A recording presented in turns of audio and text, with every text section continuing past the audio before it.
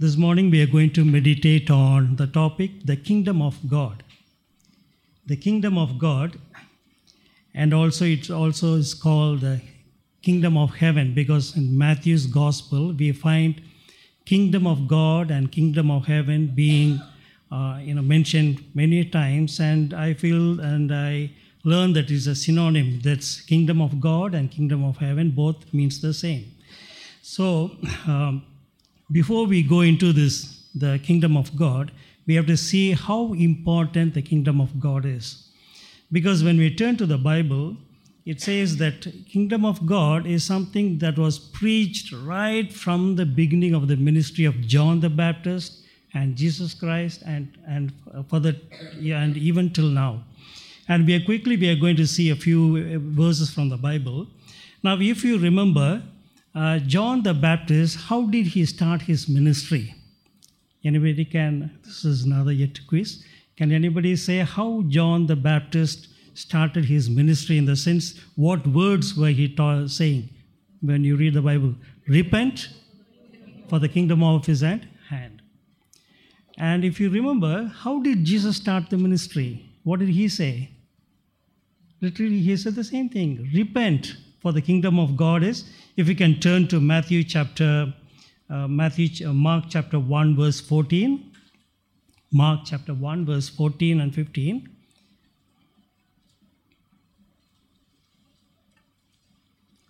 After John was baptized, Jesus went into Galilee, proclaiming the good news of God.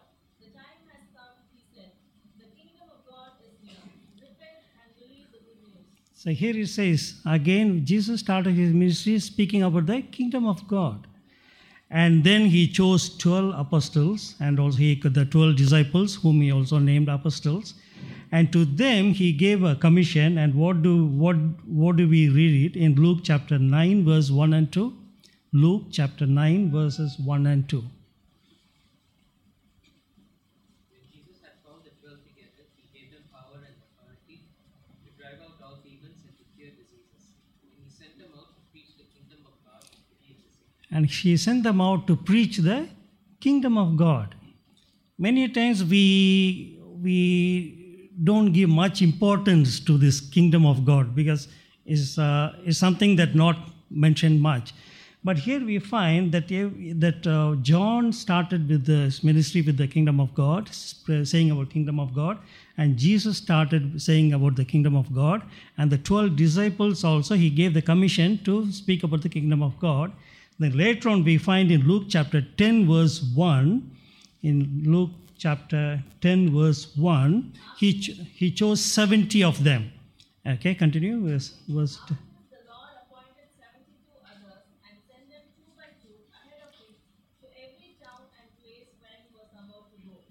Okay, then verses from 8 to 11, he told them what to preach. In verses from 8 to 11, whatever city you enter and you receive, you eat such things that are set before you, and heal the sick who are there, and say to them, the kingdom of God has come near to you.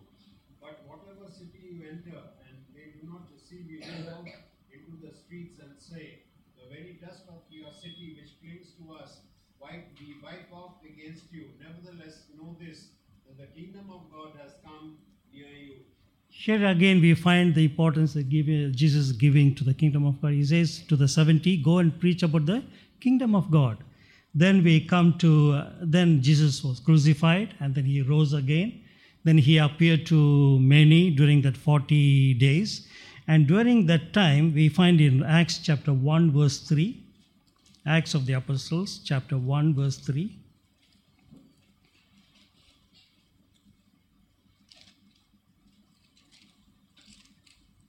After his suffering, he presented himself to them and gave many convincing proofs that he was alive. He appeared to them over a period of 40 days and spoke about the kingdom of God. Here, after his resurrection, we find Jesus here speaking about the kingdom of God. And then the early church started, and then they chose about 7 deacons. And what did they do? We read that in Acts chapter 8, verse 12. Acts chapter 8, verse 12. But when they believed Philip as he preached the things concerning the kingdom of God and the name of Jesus Christ, whom men and women were baptized. Both men and women were baptized. Here again we read about what the deacons, one of the deacons is Philip, and he started speaking about the kingdom of God. Then we come down to our great Paul, the one who wrote so many of these epistles. Then what was his method? We read in Acts chapter 19 verse 8. Acts chapter 19 verse 8. Paul entered the synagogue and spoke boldly there for 3 months, arguing persuasively about the kingdom of God. Here again he started to preach about the kingdom of God. And then whichever synagogue that Paul went, he started to speak about the kingdom of God. Then even to the churches, he write about the kingdom of God. If you return to 1 Thessalonians chapter 2 verse 12, 1 Thessalonians chapter 2 verse 12. Encouraging, comforting, and urging you to live lives worthy of God, who calls you into his kingdom and glory. So Paul says, God has called you into his kingdom and his glory. Be strong and be bold. And then also the same thing is repeated in 2 Thessalonians also. Then after that, when Paul meets everyone, he speaks about the kingdom of God. That we read in Acts chapter 28, the end of his ministry. Acts chapter 28, verse 23. Acts 28, 23. They arranged to meet Paul on a certain day and came in even larger numbers to the place where he was staying. He witnessed to them from morning till evening, explaining about the kingdom of God, and from the law of Moses and from the prophets he tried to persuade them about Jesus. Here again we find that to whomever Paul met, whoever came to Paul, he started to speak about the kingdom of God. Now, if you remember in Matthew chapter 13, we have quite a number of parables. And most of these parables start with saying, the kingdom of God is, then the parable comes. If you remember. So you see how much importance the kingdom of God has in the life of a man. We as human beings, we have to learn about the kingdom of God. We as people, we have to learn about the kingdom of God. Now we are going to meditate a few things about what this kingdom is and what it does to us. But the kingdom of God is not a literal physical kingdom. It is a spiritual kingdom that Jesus was talking about. He said, if my kingdom were something literally or the worldly kingdom, then it would be different. But my kingdom is from heaven. The kingdom of God is a spiritual kingdom. We find that Jesus said, the kingdom of God is within you. Is it not? Jesus said, kingdom of God is within you. So that we understand from the Bible that the kingdom of God is not literal kingdom, but a kingdom that is it has a spiritual meaning. And if you read most of the parables in Matthew chapter 13, Jesus is focusing about how this kingdom, in one parable about this wheat and tares, the first parable speaks about the wheat and tares. There he says about the purity of the kingdom of God. He says there will be two sets of people. There will be wheat and tares, but then in the end it will be trenched out. So he speaks about the purity of the kingdom of God. Then in the parable of the mustard seed, he speaks about the extent of the kingdom of God. It may be just a small thing, but then it will grow into such a big is a mustard tree where many birds will come and will rest. Then in the parable about the leaven, he speaks about the secrecy of the kingdom of God. How you don't understand how the kingdom of God expands, but he says, as this woman hid that leaven, the leaven in the three measures of flour, the same manner the kingdom of God will expand. He speaks about the secrecy of the kingdom of God. Something which similar to what Jesus told in John chapter 3 also. How from where the wind comes and where the wind goes, we do not know. But you know that the kingdom of God is being expanded. And then in the parable of the treasure and the parable of the pearl, is named in Matthew 13, he speaks about the value of the kingdom of God. value of the kingdom of God. It is so precious and it is so valuable. And then he, in the last parable of the fisherman, he speaks about the scope of the kingdom of God. Everybody, the net has a fisherman, throws his net to catch all fish. In the same manner, the kingdom of God is supposed to be given to everybody. So whether they receive it or not, it's another matter. But the kingdom of God is supposed to be given to everybody. And that's why we find all of them started with preaching that the kingdom of God.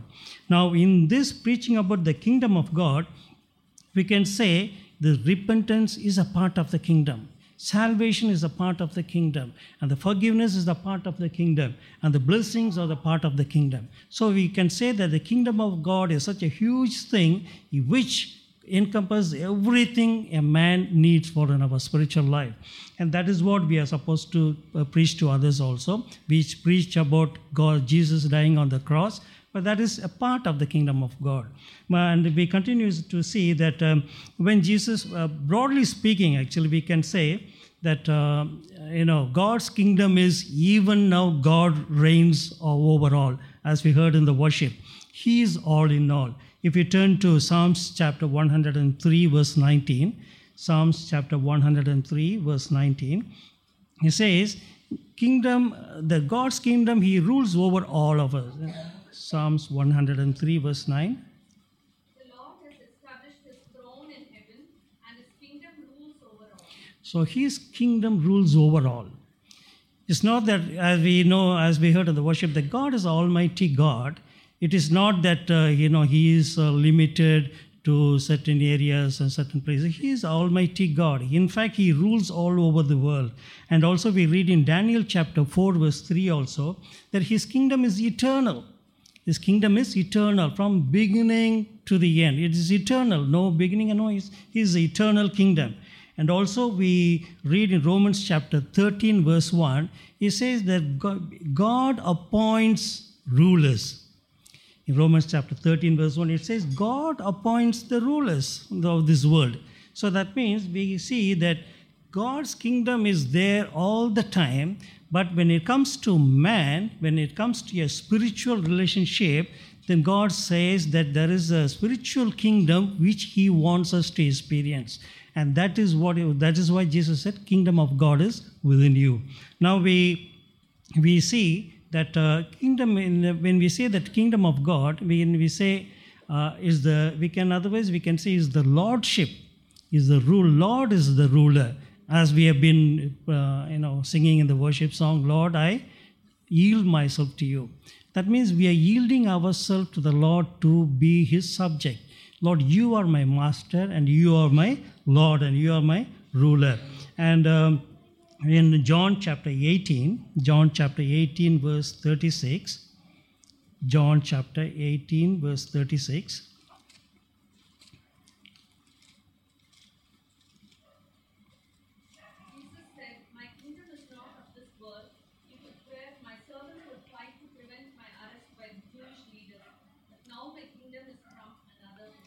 so here very clearly he says the kingdom of God is not of this world. Even though the kingdom of God is there, yes, you find that the kingdom of God he is sovereign and he rules over everything.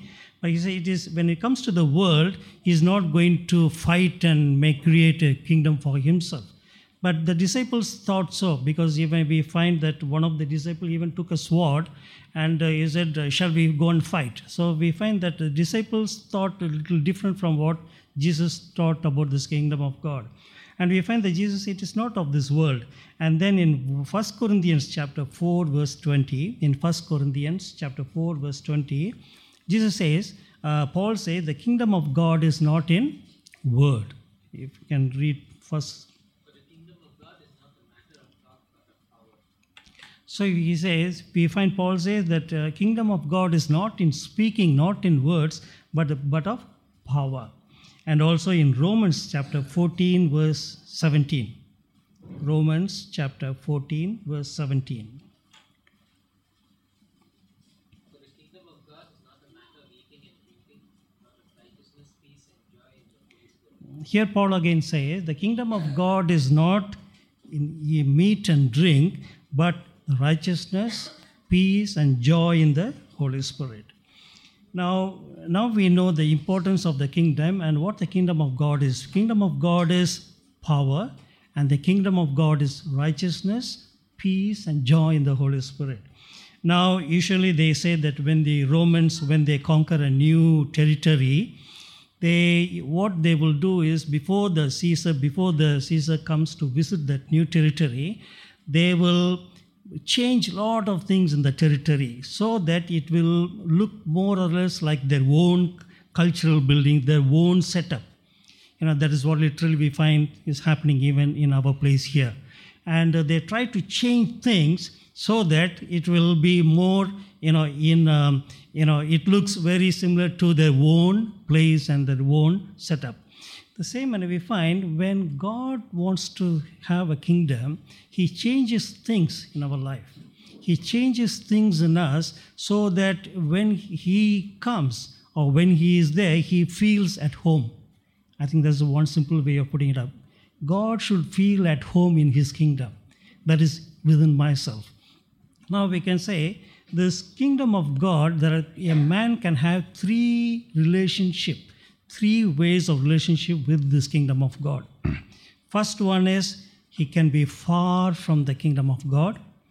And second thing is he can be near the kingdom of God. And the third experience is he is in the kingdom of God. If we turn to Matthew chapter 15, verse 8. Matthew chapter 15, verse 8.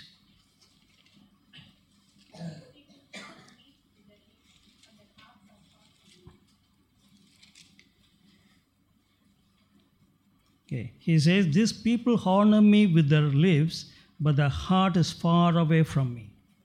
There is one experience where we can worship God, we can speak about the things of God, but our heart is literally far from Him.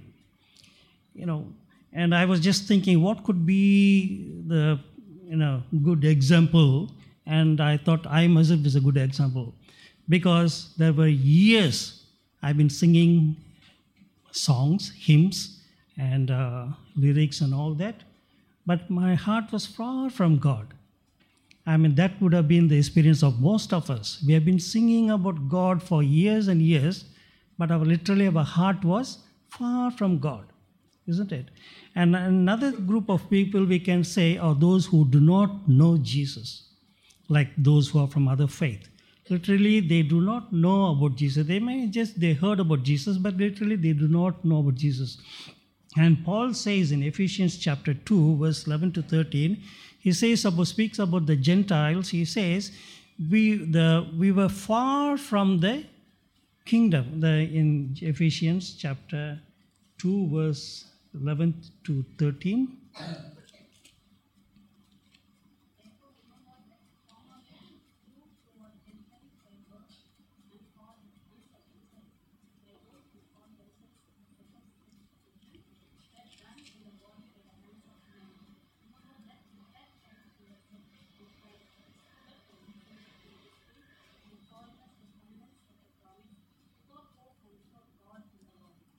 Here it says, but now in verse 13, but now in Christ Jesus, you who formerly were far off, that means we were far from the kingdom of God. We did not know anything about the kingdom of God. We were far from the kingdom of God. That is, for example, simply to understand better, it's about salvation. We never knew about this salvation. We were far from salvation. But by God's grace, that God has saved us. So that is one experience. We can be far from the kingdom of God. We can speak about the spiritual things and the biblical things, but literally our heart is far from the kingdom of God. And there are many things about it. A man of God who he shared his experience this way. He said, I've been going to a church for literally 35 years, and somehow I and God, we never met. That could be experience. We have been going to church for many years, but we never met. And it's quite surprising because when you have in the Acts of the Apostle in chapter 2, you have a huge, well-established, magnificent built temple. But at the same time, just beside the temple, there is a small, in a house, people were meeting together as a church. You can see the difference. It was such a magnificent building, but beside that is a house church where God was literally moving and filling with joy the disciples of God. So that could have been our experience, and that could be the experience of many of our relatives, going to church regularly and doing so many things, but do not know about this kingdom of God and do not know about this salvation. That is being far from the kingdom of God. And Gentiles, when it speaks about Gentiles, literally we all are Gentiles, isn't it? We don't have any blood relationship with the Jews. We are all Gentiles. We were far from the kingdom of God. But God, by His mercy, has shown us this gospel to us. By His grace and mercy, God has opened our eyes to see the gospel and to receive Him as a Lord and Savior. And there is another experience that we read in Mark chapter 12, verse 34. Mark chapter 12, verse 34. Mark chapter 12, verse 34. When Jesus saw that he had answered wisely, he said to him, "You are not far from the kingdom of God." And from then on, no one dared ask him Many more questions.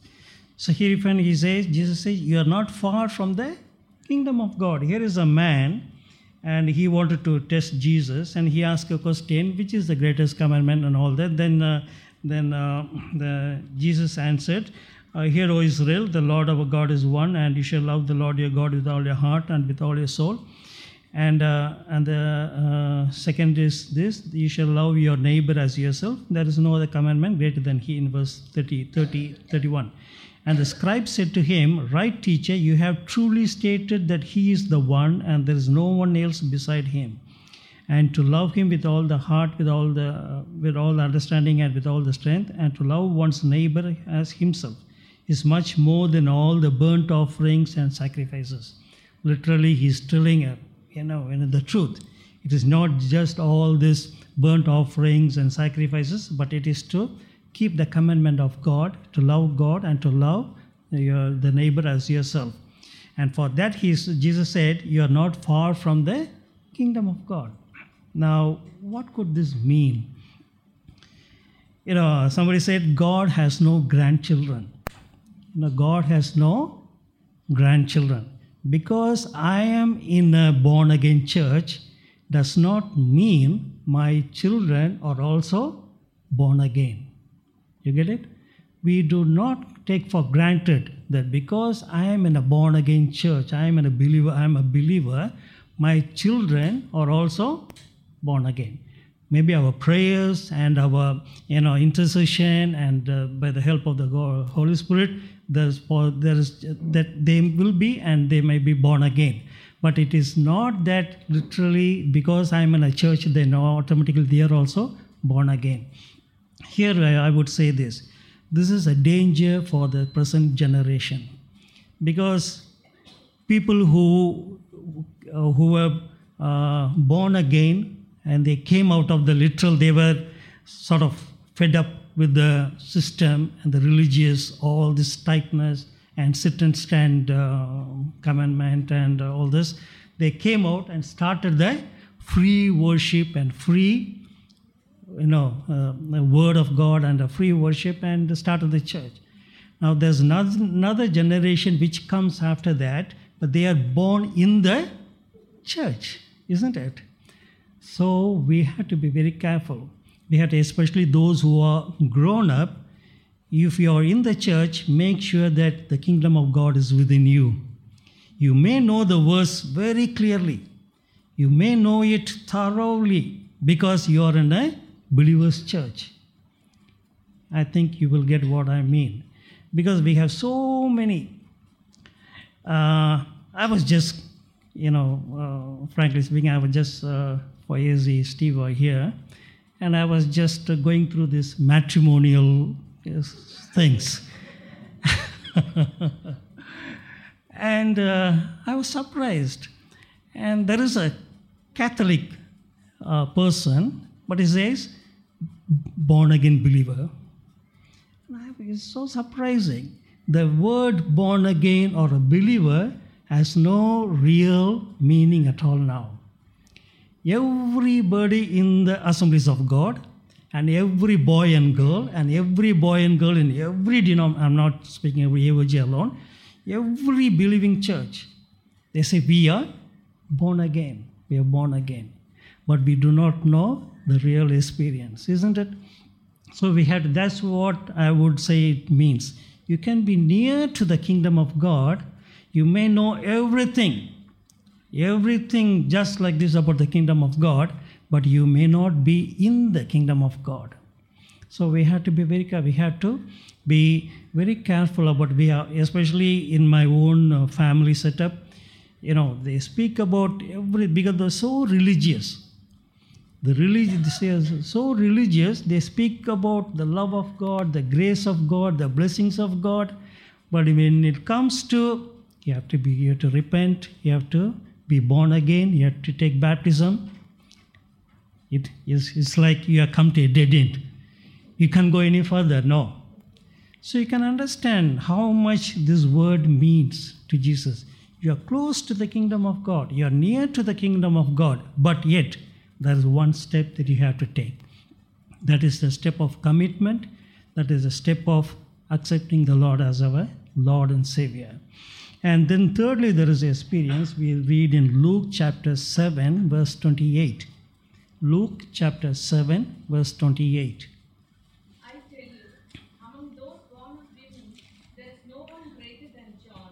Yet the one who is least in the kingdom of God is greater than him. Here Jesus speaks about the one who is in the kingdom of God. You may think that you are not talented.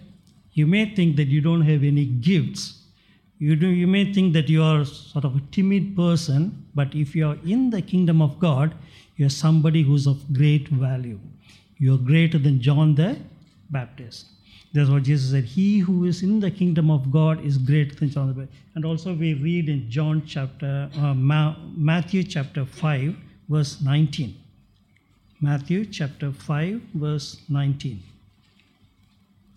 Therefore, anyone who sets aside one of the least of these commands and teaches others accordingly will be called least in the kingdom of heaven.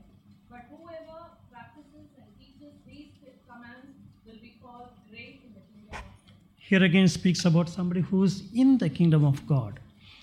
Now we can be far from the kingdom of God by God's grace if you are born again, and we praise God for that. And there could be somebody whom you know that who's far in the kingdom of God. We have a burden for them. Then there could be somebody who's near to the kingdom of God. And for them also we need to pray that the Lord will open their eyes to come into the kingdom of God. And the third experience is being in the kingdom of God. Now, how do I come into this kingdom of God? How can I be in the kingdom of God? And Jesus said in John chapter 3, verse 3 and 5, unless you're born again,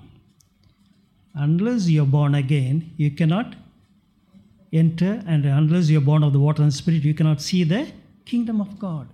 So first step in order to be in the kingdom of God, we need to be born again. And this born again, we can say is, it has a few components. First I would say is repentance.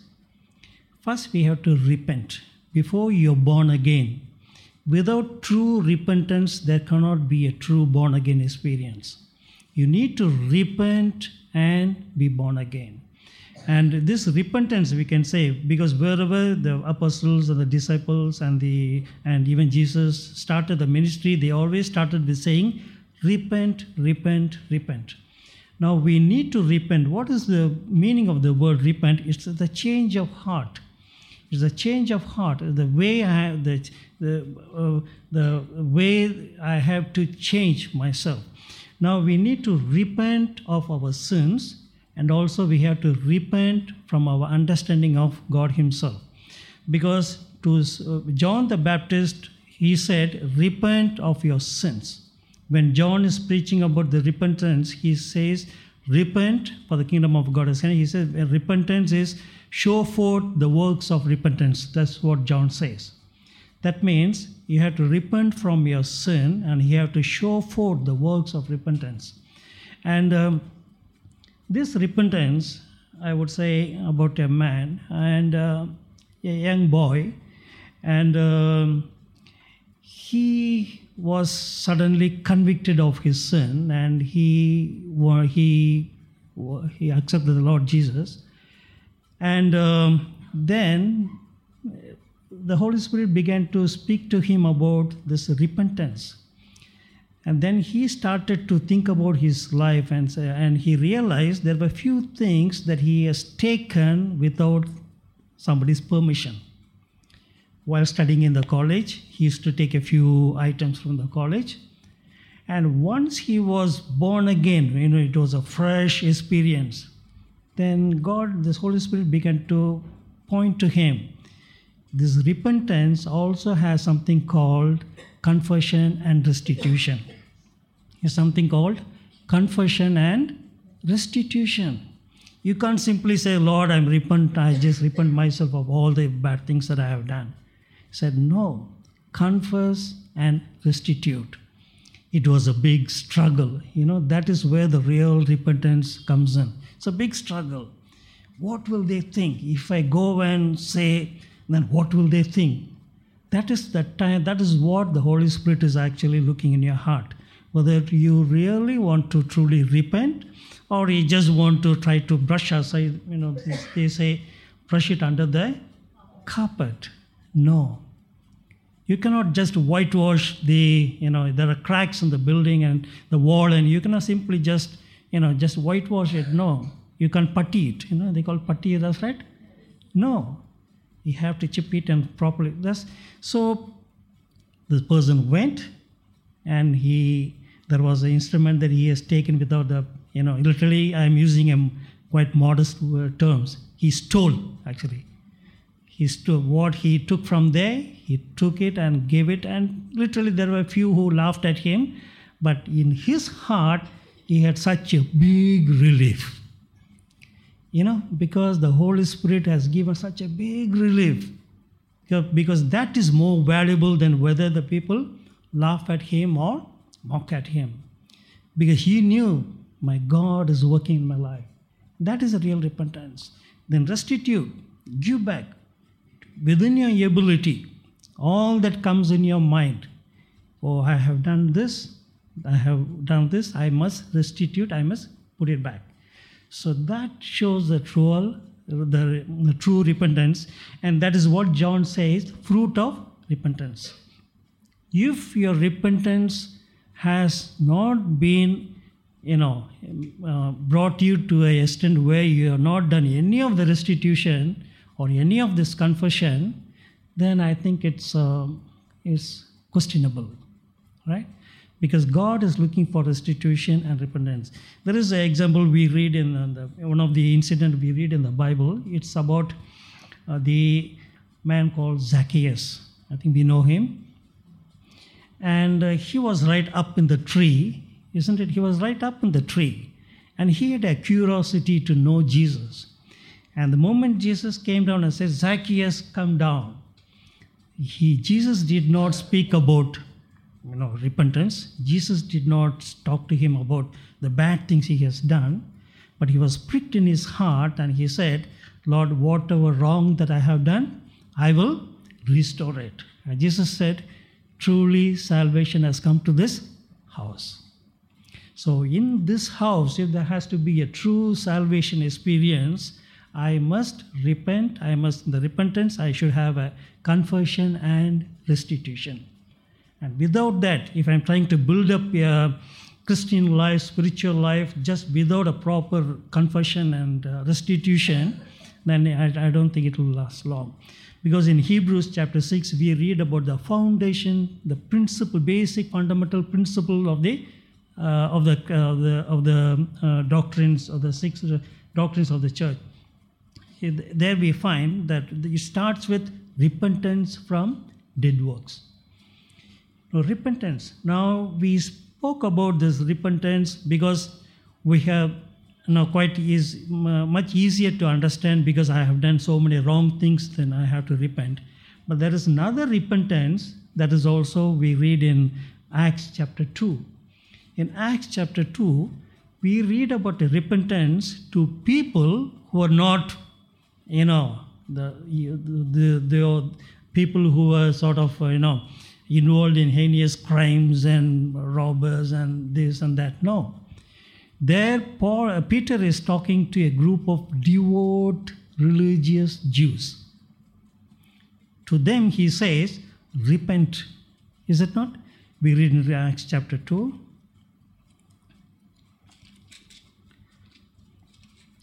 Where Peter's,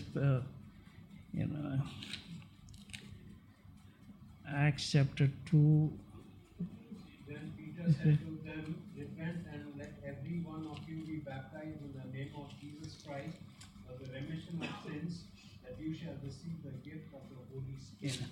So here, verse 38. Okay. And there is another verse, somewhere it says, they were devout Jews who were gathered there in Jerusalem for the Pentecost. There is verse 5. Now there were dwelling in Jerusalem Jews, devout men Yes. from every nation under heaven. Now you can understand, there were devout Jews who have traveled hundreds of miles.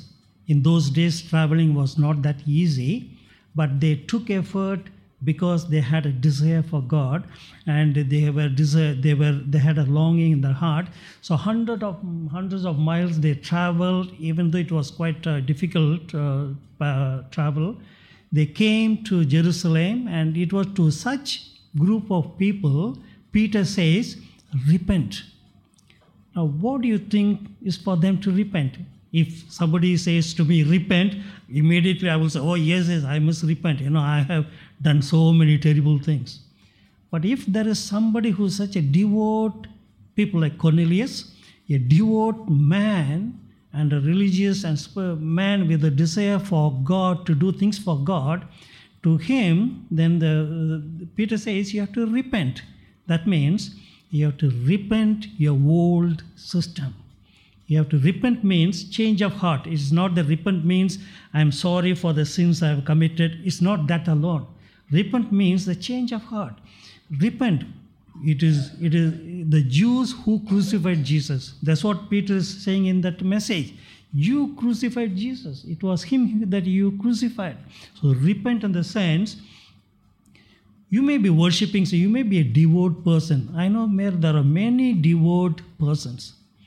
Even in the Christendom, and even in the Christian community, we have many who are very devout in their function, in their, the practicing their Christianity. But we find that they have not come to salvation. We have to say they have to repent in the sense, you have to repent that you have set aside the true Lord. You have to repent that you do not accept the Lord as our Savior. So you can be a good person, but still you need to repent. Lord, I'm sorry that I have not accepted you as my Lord. I'm a very good person, and I have been trying to live my own life. So we find that this repentance, if you are a good person, Bible says there is no one who is good, but if you think that you are a good person, still you have to repent. Now, if you are a bad person, certainly you have to repent. Okay, either you're good or bad, but still you have to repent, for the kingdom of God is near. Okay, be born again. That's what we continue to see in the Word of God. We need to be born again. We need to confess. We have to forsake the sins, and we have to, take baptism and come into the kingdom of God. That's how we can enter the kingdom of God, and you can be in the kingdom of God. That is very important. Now, there are blessings about the kingdom of God. We heard about, we have been meditating on the kingdom of God, the importance, how important it is for the kingdom of God, for us to know the kingdom of God. And now we have the blessings of kingdom of God. If we turn to Colossians chapter 1, verse 13 and 14. Colossians chapter 1, verse 13 and 14. dominion of darkness and brought us into the kingdom of the Son he loves, in whom we have redemption, the forgiveness of sins. So we find in the kingdom of God, you have forgiveness of sins. Now, the forgiveness of sin is when you receive the Lord Jesus Christ, you say, Lord, forgive my sin. We see that you have been washed by the blood of the Lord Jesus Christ. But after you are born again, yet you still need to have the forgiveness of sins. You cannot say, I have been already forgiven of all my sins, then I don't need any more forgiveness. No, we need to, because the Bible says in John's epistle, it says, if you say that you have no sin, then you are a liar. So even after we are born again, still we need to have the forgiveness of sin. And in the kingdom of God, we have the blessing of being forgiven. Lord, even after we are born again, we say, Lord, kindly forgive me for the way that I have been doing things. Then you have the forgiveness of sin in the kingdom of God. And also we read in Matthew chapter 6, verse 33. Matthew chapter 6, verse 33. Matthew chapter 6, verse 33. But seek first his kingdom and his righteousness, and all these things will be given to you. So here he speaks about the well-known passage, seek first the kingdom of God, and all these things shall be added unto you or given to you. He speaks about God's care and provision. When you are in the kingdom of God, God takes care of you. As literally a king has to take care of his subject, in the same manner, the King of Kings, our Lord, will take care of us. Because the Bible has, I think somewhere in Romans says, he who has given his only Son for our salvation will not give other things also? That's the question. He who has given his only Son for our salvation, will not he give other things that you require? So that is what the question is asked in Romans chapter 8. So we find God, in the kingdom of God, we have provision and we have care. Peter says, cast all your burdens on him because he careth for you. God, even you're in the kingdom, you don't have to worry, stress. Somebody said, I read an article, the title of the article is this, Saved but Miserable. Sounds very odd, isn't it? Saved but miserable. I'm saved, but I keep worrying what will happen. How like that, isn't it? But many times it is, I'm not saying that we never worry. We do worry. We do have some burdens. We do have some responsibilities. We have so many things. As a husband, as a wife, as a mother, as a father, as children. We have worries about our children. We have to worry about how our children will study and come up. We do have all this. Yes, these are some genuine worries and concern.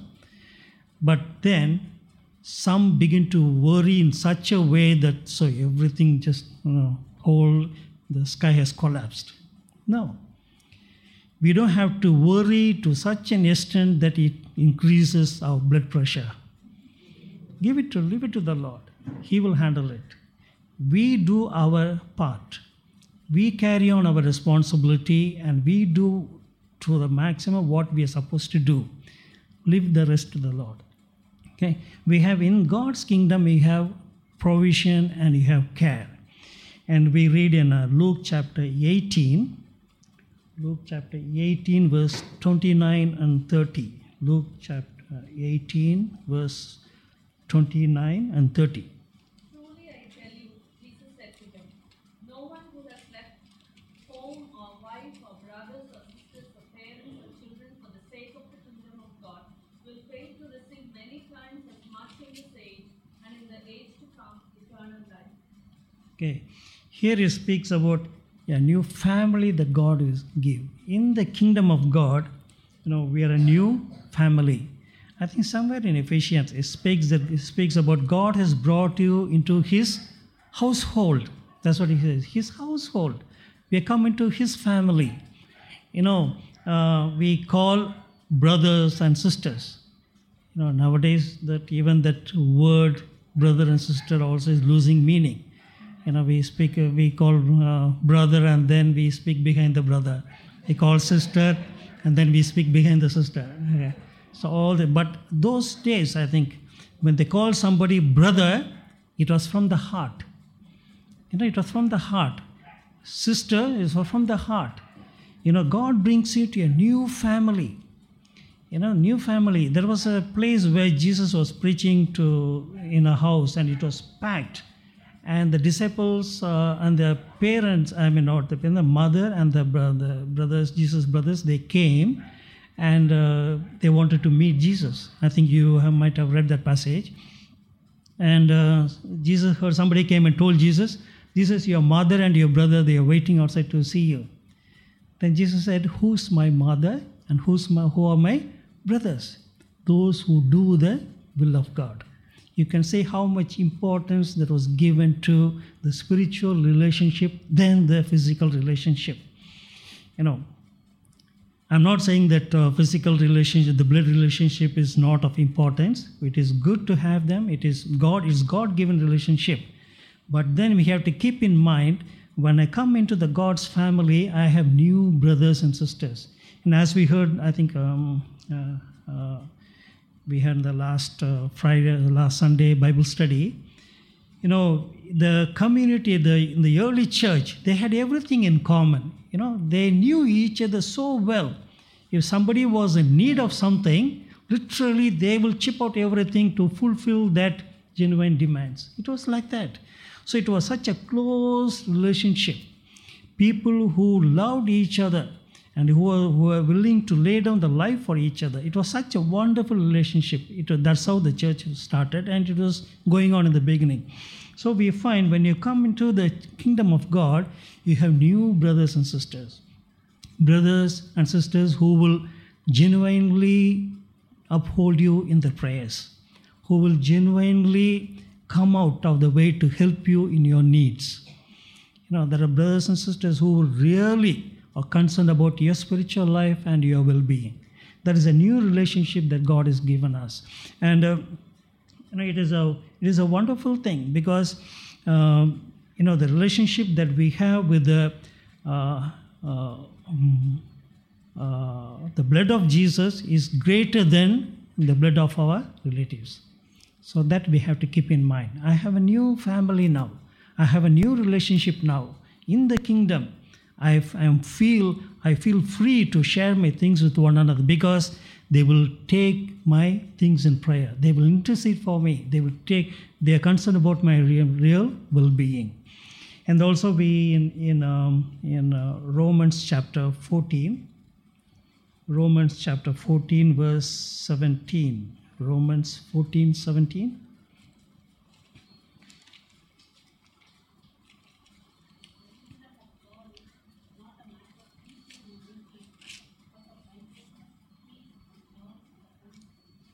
Yeah, he said, for the kingdom of God is not eating and drinking, but righteousness and peace and joy in the Holy Spirit. There you have the, going along with the Holy Spirit. When you're in the kingdom of God, literally God, the Holy Spirit is there to help you, to guide you, to comfort you, to strengthen you, to do everything for you. So we find in the kingdom of God, all these blessings are there. And the Holy Spirit is the one who helps you to be transformed, to glorify His name, isn't it? We find the Holy Spirit gives you the joy. The Holy Spirit gives you the power. And the Holy Spirit gives you the peace. The Bible says, a peace that passeth all understanding. Everything may turn upside down, but still we have a peace, we have a strong confidence in the Lord. My Lord is in control. He will take care of things. Somebody said we believers should never be panic. We should not, what happened? No, we should never panic. God is in control. God is in control. So we have to have, when you're in the kingdom of God, we have all these blessings. You have forgiveness, we have God's care and provision, we have God's family, and you have God's Spirit helping you to go on and to glorify His name. Now, my question is, what is your relationship with this kingdom of God? If if you're far from the kingdom of God, you worship God, you sing songs, but you still haven't met the Lord, then I would say this is the time that you have to commit yourself. Lord, let thy kingdom come.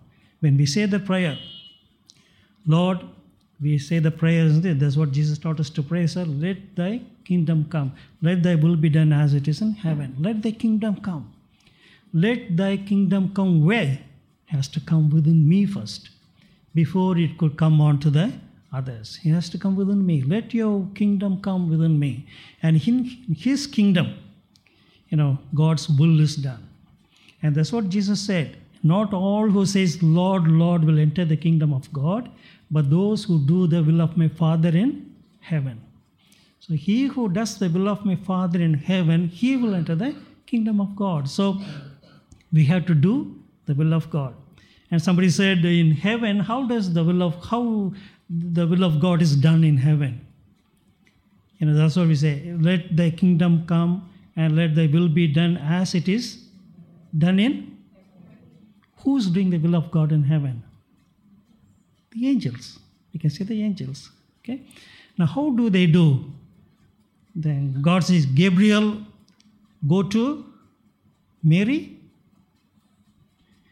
and say this and that. Then Gabriel goes to Mary and then says only the 50% of God, what God told. Things would have been very different, isn't it?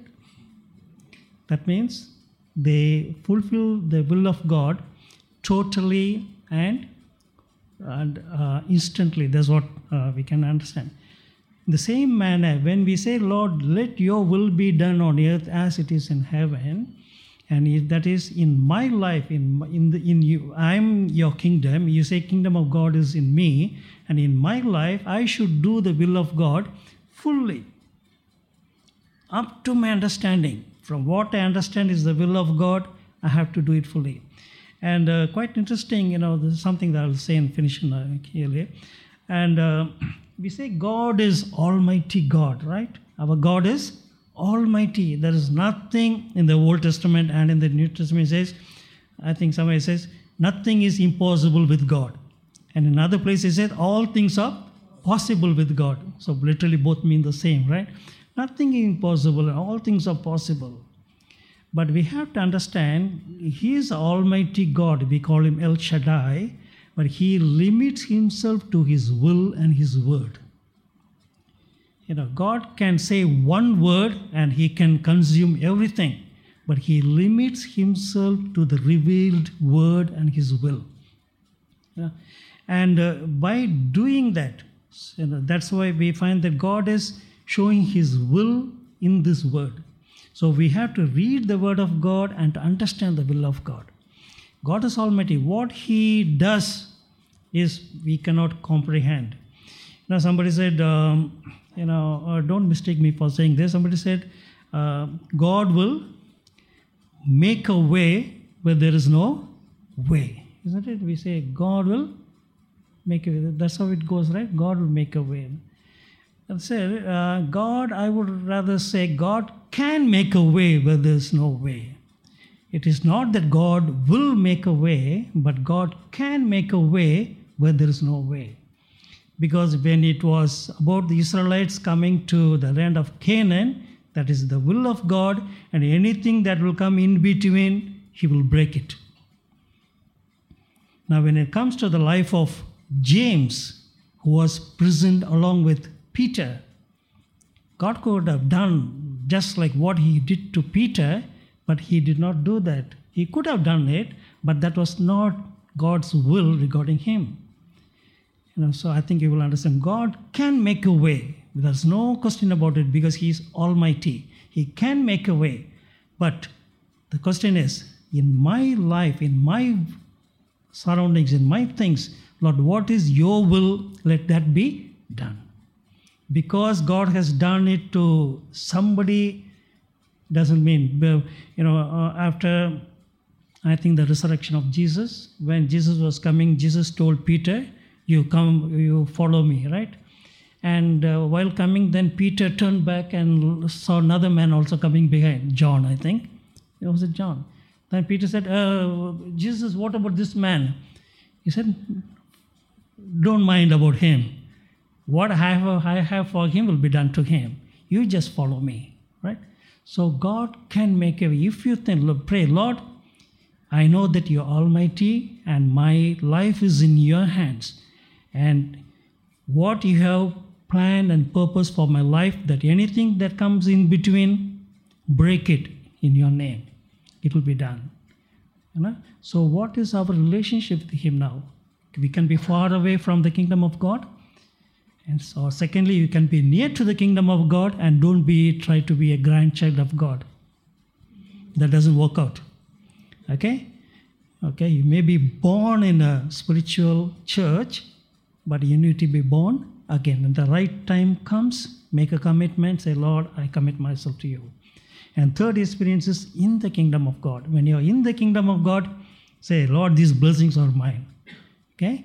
Praise be to the Lord. May the Lord continue to speak to us.